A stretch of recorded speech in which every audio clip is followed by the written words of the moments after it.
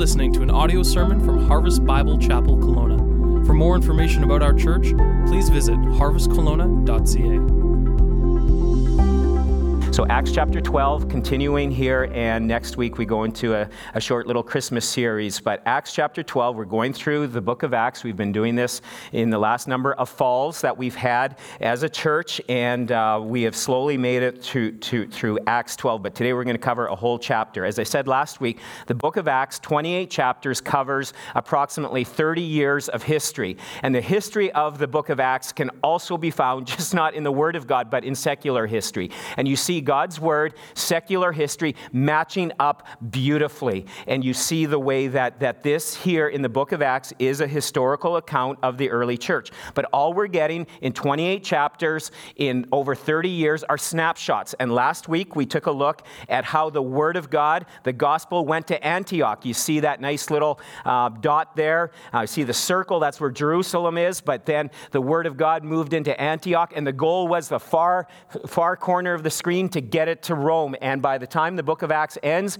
the gospel is penetrating the heart of the Roman Empire. And so we're partways through the book, and we see a snapshot last week of Antioch, but today we're getting a snapshot of what's going on in Jerusalem, at the church there, where things originally started on the day of Pentecost. And so we're going to see this here in Acts 12. But remember, this is simply not a historical account. If you have a historical kind of mind, even if you don't, just remember this is not just a historical account. This is the Word of God. And 2 Timothy 3:16 tells us this. I put these verses on the screen. Got to understand this. Look at this. All Scripture is breathed out by God and profitable for teaching, for reproof, for correction, and for training in righteousness.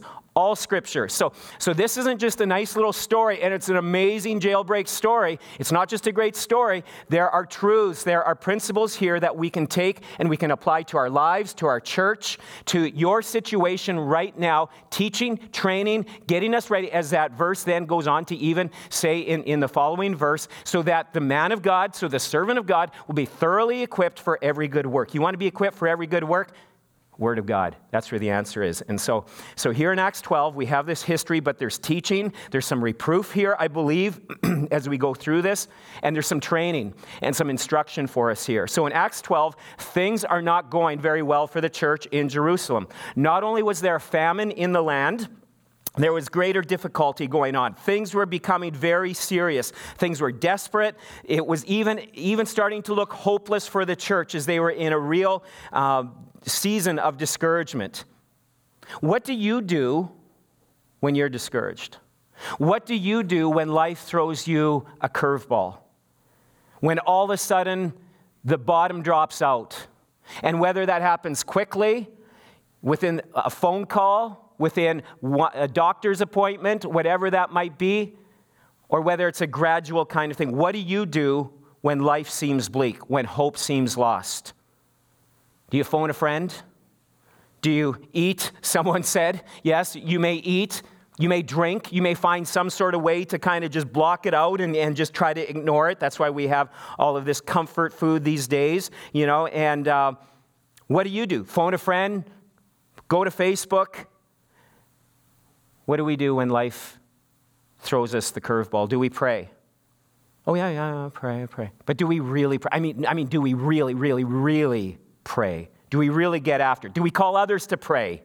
Do we call the church to pray? Or do we struggle alone? Say, I got this, I got my pride. Yeah, you do have your pride and you need to get rid of it.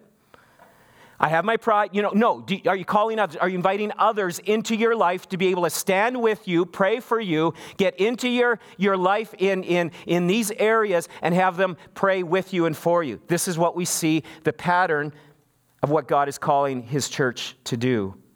And see, today we're going to see what happens when God's people pray. And when God's people pray, watch out. When God's people really get after prayer, chains get broken.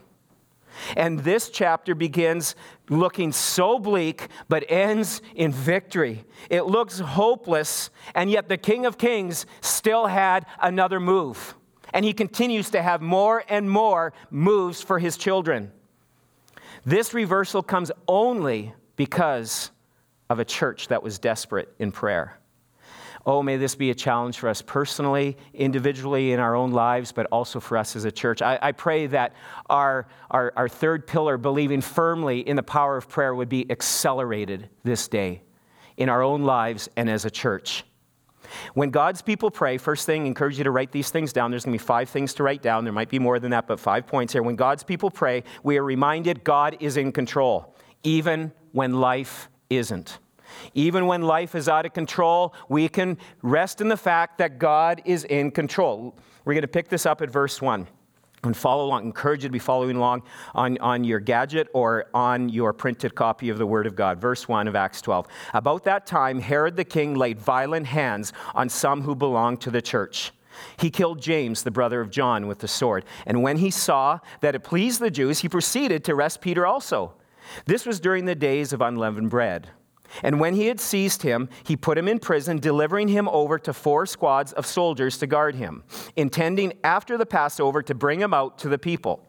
So Peter was kept in prison.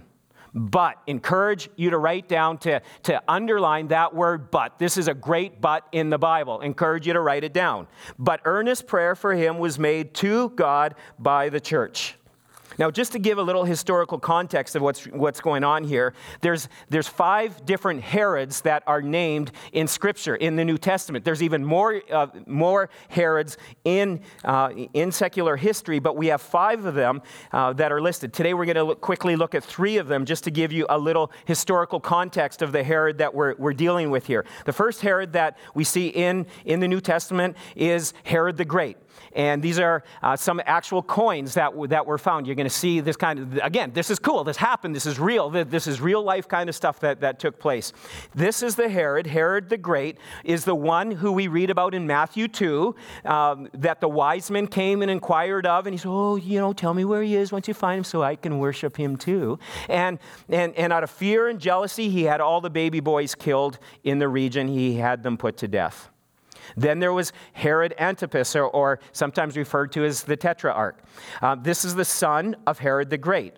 And he is the one that beheaded John the Baptist and the one whom Jesus stood before in his illegal trial before his crucifixion. Then here in Acts chapter 12, we see Herod Agrippa, and this is the one we're dealing with today. All of these Herods, they had power, but they didn't have ultimate power. They were all client kings or puppet kings, if you want to call it, to the Roman Empire. Remember in that map how far Rome was away from Jerusalem? And so these puppet kings were placed in there, and it was basically their job, keep the people happy. There's that old statement, happy wife, happy life. Well, for these Herods, happy Jews means good news. I kind of did the rhyme thing. Does that work? It kind of works. Happy wife, happy life, happy Jews. That's good news. And so it was a good thing to keep the Jews happy, because then if there was peace in the land, the Roman Empire was happy with the job you're doing. If there was a lot of unrest, you're out. We'll put in another puppet king to kind of take things. And so King Agrippa, he was quite the guy. When you read about him, just at a young age, he actually was he was taken for his own safety to Rome. He was trained there. He grew up there. He kind of hung out with the royals and was a bit of a playboy. He was a very flamboyant. He was the classic politician, who in all of the excitement, he hoped that he never ever said too much that would cause him any trouble.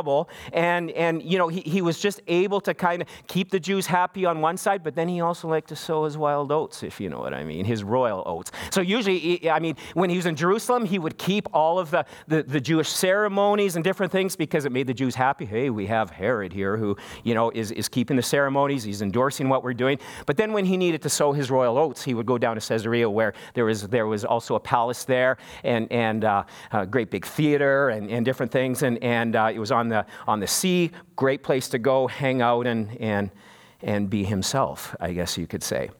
And so Herod found out, happy Jews, that's good news. And so Herod was a guy who we see here in the first part here, he's laying violent hands on people in the church. He's killing them. And this, he finds out, this makes the Jewish establishment very, very, very happy. And so in verse 2, we see that he then has James, the brother of John, killed. Now, Stephen, as you will remember back in Acts chapter 7, he was the first martyr. But now James is now killed. He was the first apostle. He was one of the 12 disciples of Jesus. Now, this is not James, the half-brother of Jesus, who later on you see in Acts chapter 15, who becomes the leader in the church in Jerusalem. This is James, the brother of John. I love these guys. I mean, James and John, they were rugged kind of guys. They were called the sons of thunder, and I can come up with a number of reasons why they would have been called this. They were these rough, aggressive, kind of loud, let's get after it. I mean, when the Samaritans weren't being favorable to the gospel message that was being spoken, they were like, they want to call down fire from heaven and just destroy these crazy Samaritans for not believing this. I mean, these guys were get-it-done kind of guys. Plus, Peter, James, and John were kind of in the inner three with Jesus. On the Mount of Transfiguration, there was the three. There was Peter, James, and John. So here we have already James is put to death. James is put to death, and now we see Peter is in prison. Herod had killed James, the brother of John, with the sword, and this is an interesting account in Jewish writings. Someone who was killed with the sword, usually they didn't kill people by the sword, only those were killed with the sword, and it means they were beheaded. It was for those who would lead people after false gods. They were for apostates. They were for unbelievers or people that were leading people astray. And so Herod saw this pleased the Jews, and so he thought, let's go after the big fish. Let's go after Peter. We're going to get Peter. Let's get him. So they arrest him, but it's during the Feast of Passover, and again, he wanted to respect the Jewish laws. So there's going to be no beheading during this time, the Feast of Passover, which is then followed by the days of unleavened bread, which is kind of ironic that this is a time, 7 days, where they're purging themselves of any area of known sin. And they're dealing with all of this. Meanwhile, they have Peter in prison, and they're about ready to kill him once it's over. And so you have this feast going on, this Feast of Unleavened Bread, and basically Herod's like, this guy is not getting away. So 4 squads of soldiers, a squad consisted of 4 soldiers, and so there was 4 squads of them, so that equals how many? 16. So, and they would go in 3-hour shifts, and so they would just there would be 4 of them always there. 2 of them were chained. We read a little later on. 2 of them were chained to Peter, and 2 of them were outside the prison doors. No one's coming in, and Peter's not getting out, because after all, in Acts 5, we have Peter, the disciples who are in prison, and they get kind of the first jailbreak we see, they get busted out by an angel. And now that was a Sanhedrin prison. That wasn't the real deal. Now they're in Herod's royal prison. This is maximum security, chained to soldiers. There's no way these guys or there's no way that he's going to get out now.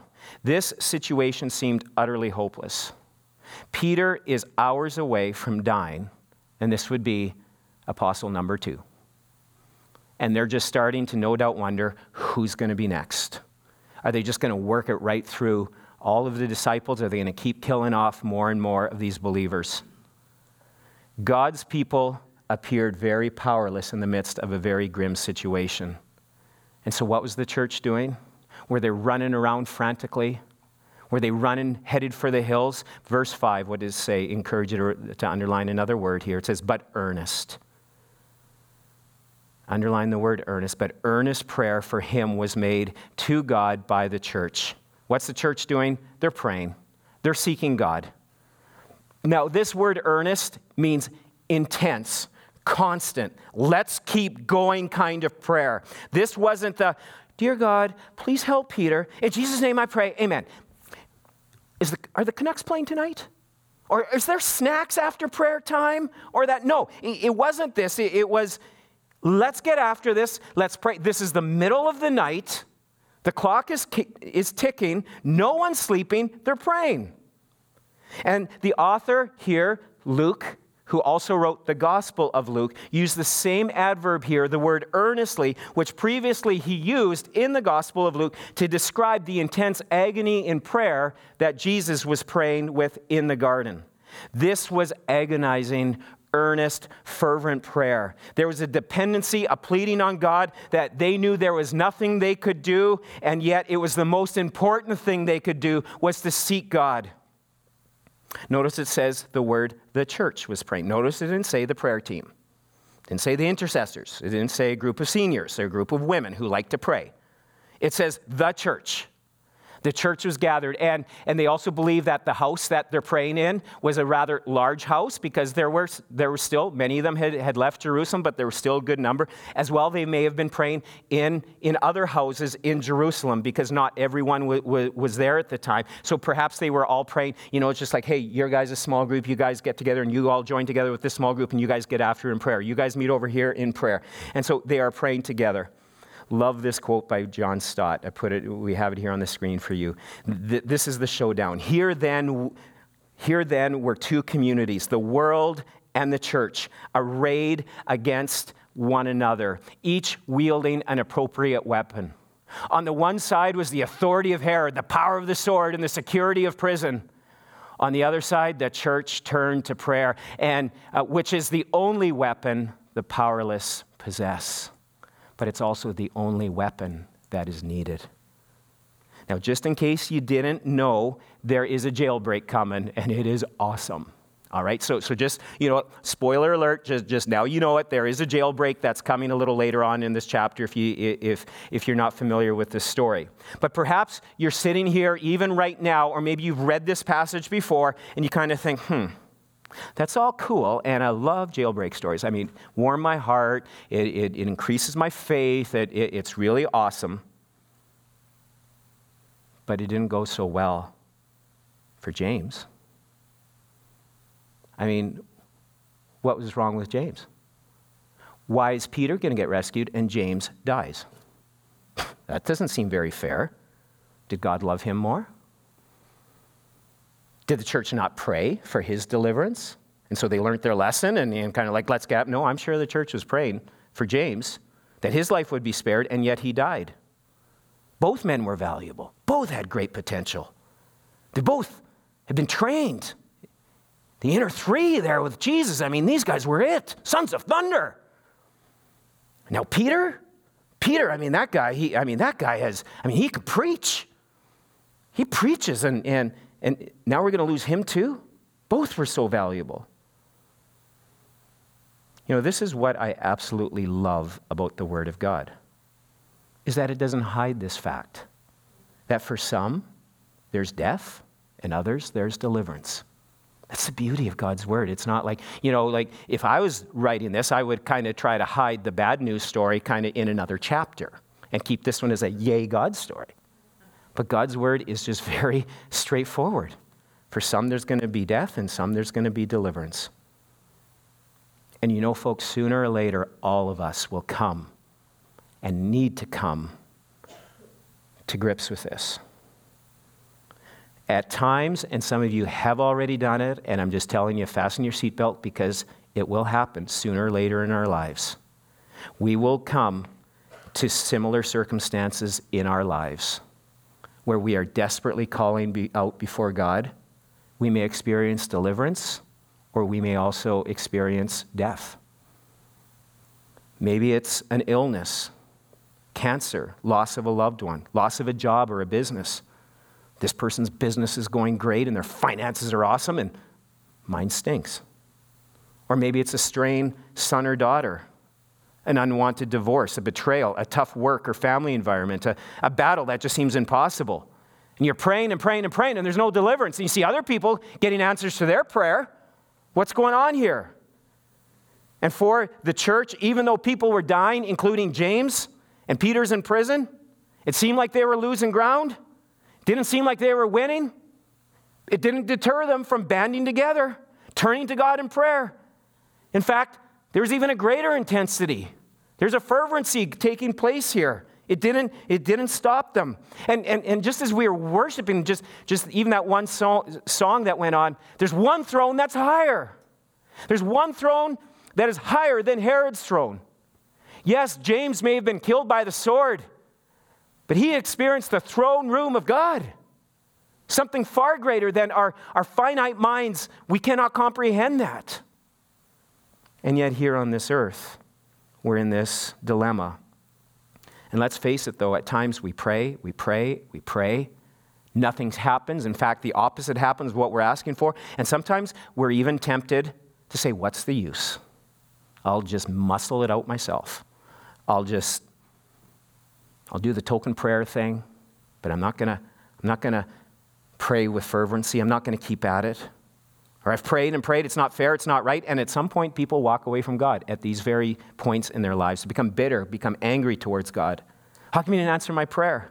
How come you didn't bless me like you've blessed them? And my life, my situation is going from bad to worse. I mean, I can still wear that plastic smile on a Sunday morning, but on the inside, I'm just falling apart. I'm freaking out inside. And yet, the heart that seeks God, that holds on to God, will also see and comes to believe and will also see that God can bring beauty from the ashes. That through the most horrid and the most difficult circumstances, God reigns supreme and that he can be glorified even in the midst of it. There are things that will come into our lives, and some of you know this from experience. They may even not even look like coming close to a blessing. And you hear, oh, one day you'll give thanks for this. It's like, shut up. I will not. There is nothing good in this. But as we draw close to him, as we continue to seek him, he turns our lives, he turns those circumstances to the point where we end up saying, oh God, you are good. And we worship him in the midst of that or after that. I've been there, folks. I've been there in the trials, in the battles, in the confusion that I've faced in my life over the years. Not nearly as horrific of some of the trials that I know some of you have faced. But in the midst of these trials, I remember saying, and people say, one day I'll give God thanks for this. Yeah, right. They're crazy. They're smoking something. It must be that Kelowna tobacco or something. Like, how can they ever say that? I won't be thanking God for this ever. And whether it was, I remember just as a teenager, whether it was a cousin who was killed in a car accident and just devastated me. A battle with a tremendous fear and anxiety as a young pastor, to the loss of a job, to betrayal of friends. And we say in the midst of it at times, we're tempted to say, there's no good in this. What good can come of this? And yet for the heart that continues to seek God and comes to a place of inviting others into our lives in these times, and we have others standing with us in prayer, speaking into our life, these situations, you turn around and you say, oh God, thank you. Not for the circumstances, but for what you have taught me and what you have done and how you have brought me through. And even at times we end up seeing those circumstances are a gift of grace, God's grace. And so oftentimes we give up way too soon. If you're at the point even today of wanting to give up on a certain person or a certain situation or a certain desire or a prayer, a longing in your heart, and you're just saying, what's the use? I've been praying and nothing's changed. Don't quit. Don't stop now. Don't stop. Invite others to come into your life, to pray with you and for you with that. You see, you say, but I just don't have the faith anymore. You know how you get the faith? You say, how do I get more faith? Romans 10:17 says, faith comes by hearing the word of God. Faith comes through getting to know the word of God. You see, we always want an explanation from God. He says, I don't want to just give you an explanation as to why this happened. I want you to understand my promises that are available for you. He's a God who desires a relationship with us, not just a 911 God. And as we grow in this, how do we grow in this relationship? Through the word of God, through seeking him in prayer. It's in this earnest prayer that we realize our dependency on him. We come to see that God is good, that he is sovereign. Isaiah 55 is a reminder to us that our thoughts are not his thoughts, that his ways are higher than our ways. And remember, in the midst of these trials and these battles, that he is there with us. And he appoints his messengers. He appoints those who come and speak words of truth in our lives. I'm so thankful for those faithful messengers in my life. I remember one time in the midst of one of my early trials as a young pastor, my mother reminding me this statement, and it continues to stick with me, that at times when we can't understand God's ways, we have to trust his heart, and his heart is one of love. His heart is one for our best, that he desires after he has tried us that we will come through as gold. Heard this statement this week. It says, God answers all my prayers the same way I would answer them if I had his wisdom, his power, and his love. When God's people pray earnestly and seek him, we are reminded in that time that he is in control. even at times when it doesn't look like life is in control at all, that we're out of control. The second thing that we see here is that when God's people pray, he gives his children peace. Okay, seriously, this is the best. I mean, just ramp it up. I mean, this is exciting. Verse 6. Now, when Herod was about to bring him out on that very night, Peter was sleeping between two soldiers bound with two chains, and sentries before the door were guarding the prison. So we'll just stop there for a moment. So this was just hours, tick-tock, tick-tock, tick-tock, before Peter was going to die by the sword. There'd be a fake little trial that would take place, and they chop off his head. And what's he doing? He's sawing logs. He's out cold. He's praying.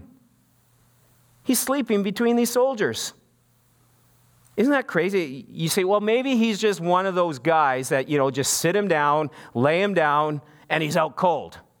Well, that's enough about your husband, right? I mean, maybe your husband is like that, or, like you get into church, same thing. You get in these comfy seats, you're out cold. Maybe Peter was just like that. He's just a guy who could fall asleep anytime, any place. No, I believe God was giving his child here peace. The way that you see that Peter's kind of a wound up kind of guy, I'm sure that at times it would have affected his sleep, but what's happening the night before, tick-tock, before he dies? He's out cold. He's sound asleep, and he is out. We'll see. He is sleeping really well.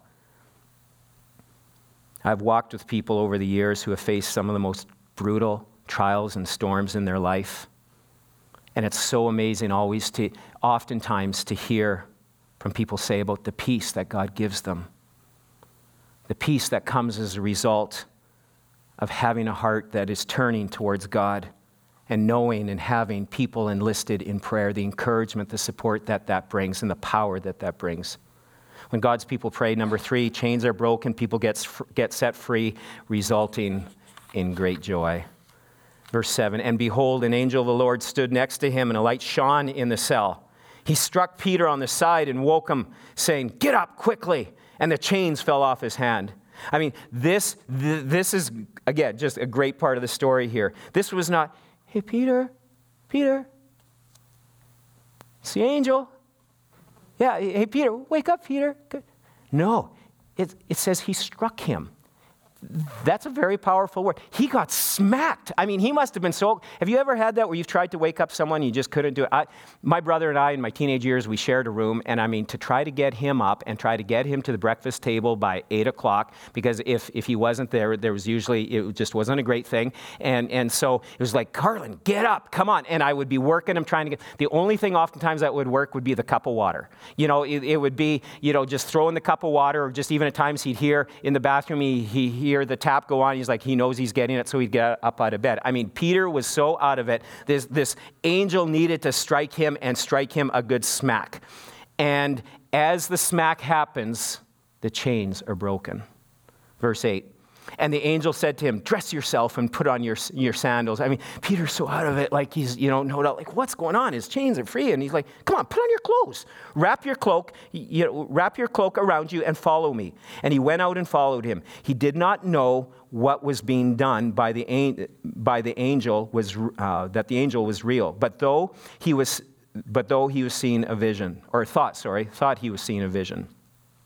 When they had passed the first and the second guard, they came to the iron gate leading into the city. It opened for them of its own accord, and they went out and went along one street, and immediately the angel left him. When Peter came to himself, he said, no, I'm sure that the Lord has sent an angel and rescued me from the hand of Herod and from all the Jewish people that were expecting. It took him a while to realize it. This is no dream. This was a jailbreak. This is a big event. This is something the Lord's doing. This was something only that the power of God could do. It's the same thing in our lives that only the power of God can do in us. To break chains, to set prisoners free. And this happened as a result of prayer, and it can happen today. When God's people pray, chains are broken. Sin. The chain of sin, the pattern of sin in our lives is broken through the power of God. Addictions, lust, pornography, guilt and shame from the past. It's a chain. It's a chain that is wrapped around the hearts of many of God's people, these things I've listed off here, and there's more. There's discouragement, there's depression, there's fear, there's anxiety. Whatever the chain is, our God can break it. The power of God can break every chain. There is a jailbreak that is possible for you today. The way that your mind is functioning today, there is hope, there is healing, there is a break in the chain that can happen to give you a new way of thinking. No matter what the situation, our God is stronger than. And sometimes chains are broken immediately.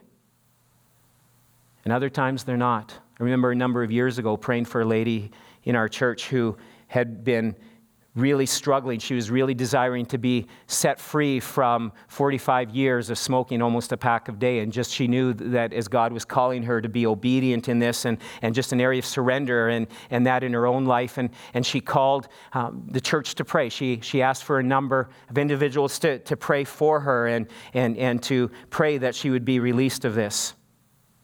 45 years of smoking, gone. No desire. A month later, she goes to the doctor and said, "You are so healthy. Your lungs, nothing wrong with them." And she has great health. That chain was broken just like that. But not every chain will be broken like that.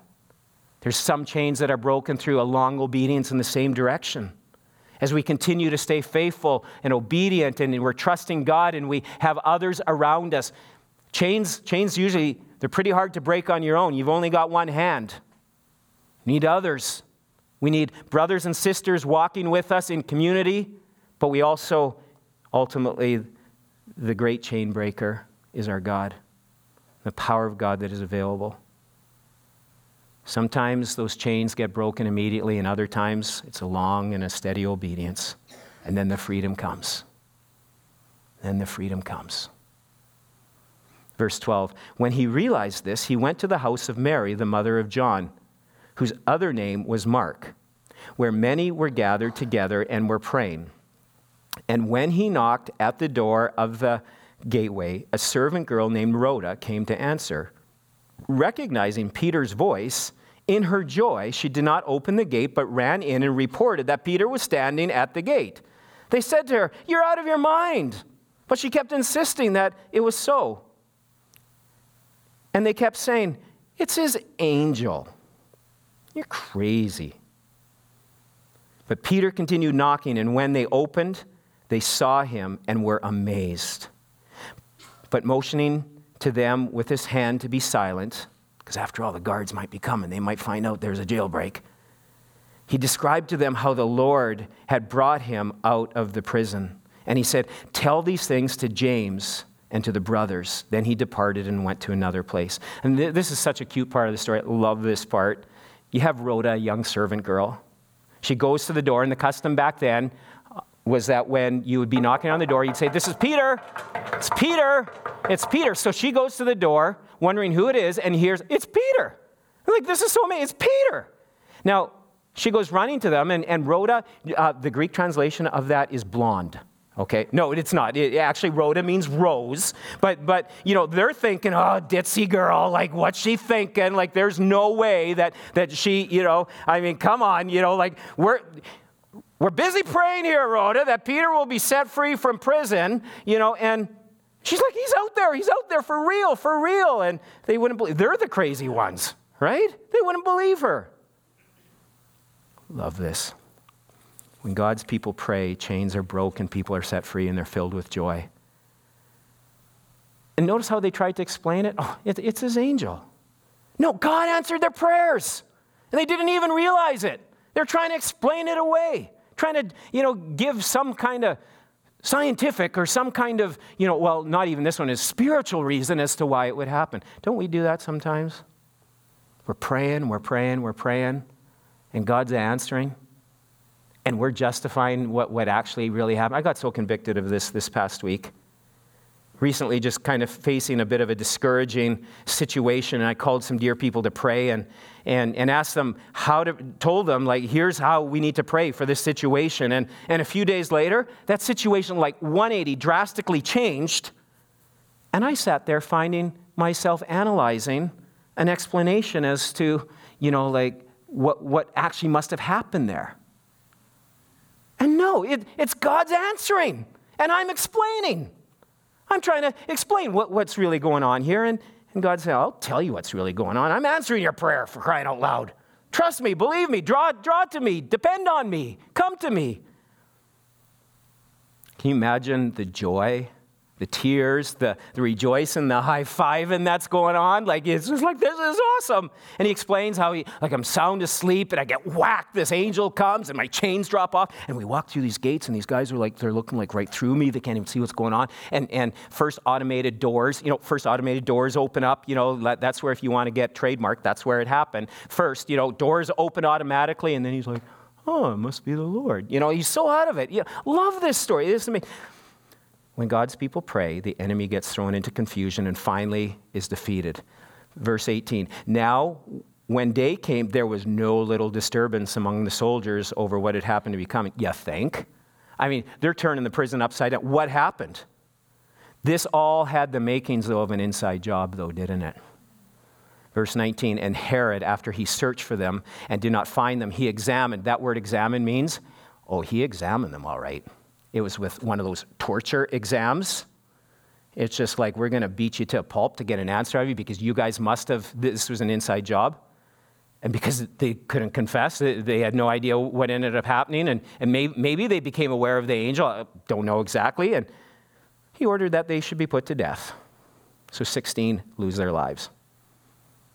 Then Herod went down to Caesarea and spent some time there. I guess he's getting out of town. I mean, he's embarrassed. I mean, there was a jailbreak out of the federal prison, out of the royal prison. How does this happen? What an embarrassment. Well, verse 21, we see that as he's down there, he says, at an appointed day, Herod put on his royal robes, took his seat upon the throne, and delivered an oration to the people. Now, this is funny. Josephus, we don't have this history in the Bible, but Josephus, a historical writer at this time, talked about this happening in a great big amphitheater that is actually there today at this spot. And what he did is he dressed himself in silver threads, very glowy, kind of like tinfoil probably is what we'd liken it today. And so when he comes and he speaks, he's just glowing. And he speaks, and these people, they're just saying this. They don't really mean that he's the voice of God. He's controlling their food, because there's more stuff that's going on here. And so he's controlling their food, and so they see him, and they say, the voice of a God, not a man. And he's just loving it. He's just loving the worship. He's just loving it. And immediately it says, an angel of the Lord struck him down because he did not give God the glory. And he was eaten by worms and breathed his last. Now, most people die and are eaten by worms. He was eaten by worms, and then he died. Notice Peter was struck by an angel and was set free. Notice Herod here was struck by an angel. It's the same word for strike. And he died, Josephus says, 5 days later. And the medical realities of a death like this would show that he died a slow, painful, disgusting death. Probably tapeworms that were 10 to 16 inches long. And finally, he succumbed to the worms. I wonder today, have you been struck by the power of God? Either we have been touched by God in the way that Peter was touched by God, that the chains are broken. The chains of sin and death have been broken in our lives as we've called out to Jesus as Savior and Lord. And if we haven't, the end result is we will be struck like Herod in judgment and separation from God. James was struck. He ended up in heaven. Herod in hell. We can live in defiance of the one true God, and one day we will be struck down in judgment and eternally separated from God. Now, God does not always bring about retribution this quickly. I mean, this is a snapshot, and here this is happening possibly in the course of a month, maybe even a few weeks. We don't even know for sure. But God will have the final say in every and all situations. All injustice that we see in our world, all the injustice that we see, will be made right. God will have the final say. Chains can be broken, but it comes not through pride. Herod was a proudful man thinking, I am a God. He kept that worship. How dangerous it is to keep worship that is thrown upon us and not direct it back to God, who's the giver of all things. What a reversal from the start of the chapter, hey? Where things look pretty bleak. And now this is amazing. At the beginning, Herod is on a rampage, arresting, killing. And at the end, he is struck down and he dies. All the evil, all the bad we see in the world, it's going to end. It's going to end. And all the wrongs will be righted. And there will be justice. The book here in Acts 12, it starts with James dead, Peter in prison, and Herod, who is triumphant at this point, and it closes with Herod, who is dead, Peter is free, and the word of God is spreading. And how did this all happen? Through God's people who pray. People who get after prayer. It happened as a result. Verse 5, or the last thing here, number 5. When God's people pray, the word of God multiplies. Verse 24, but the word of God increased and multiplied. It's interesting that the growth of the church is described in this way. True growth in a church doesn't happen through numbers, through statistics. True growth in the church happens when the word of God increases and multiplies in the life of a person. And as God's word is increasing and multiplying and changing in my life, and I'm living out his word, it's going to have an effect on others. Lost get saved. Saved people grow in the word of God, and the word of God multiplies, and it has an effect on the lives of others, and more lost people get saved, and saved people matured. Churches get planted. That's true growth. And this all happened because of prayer.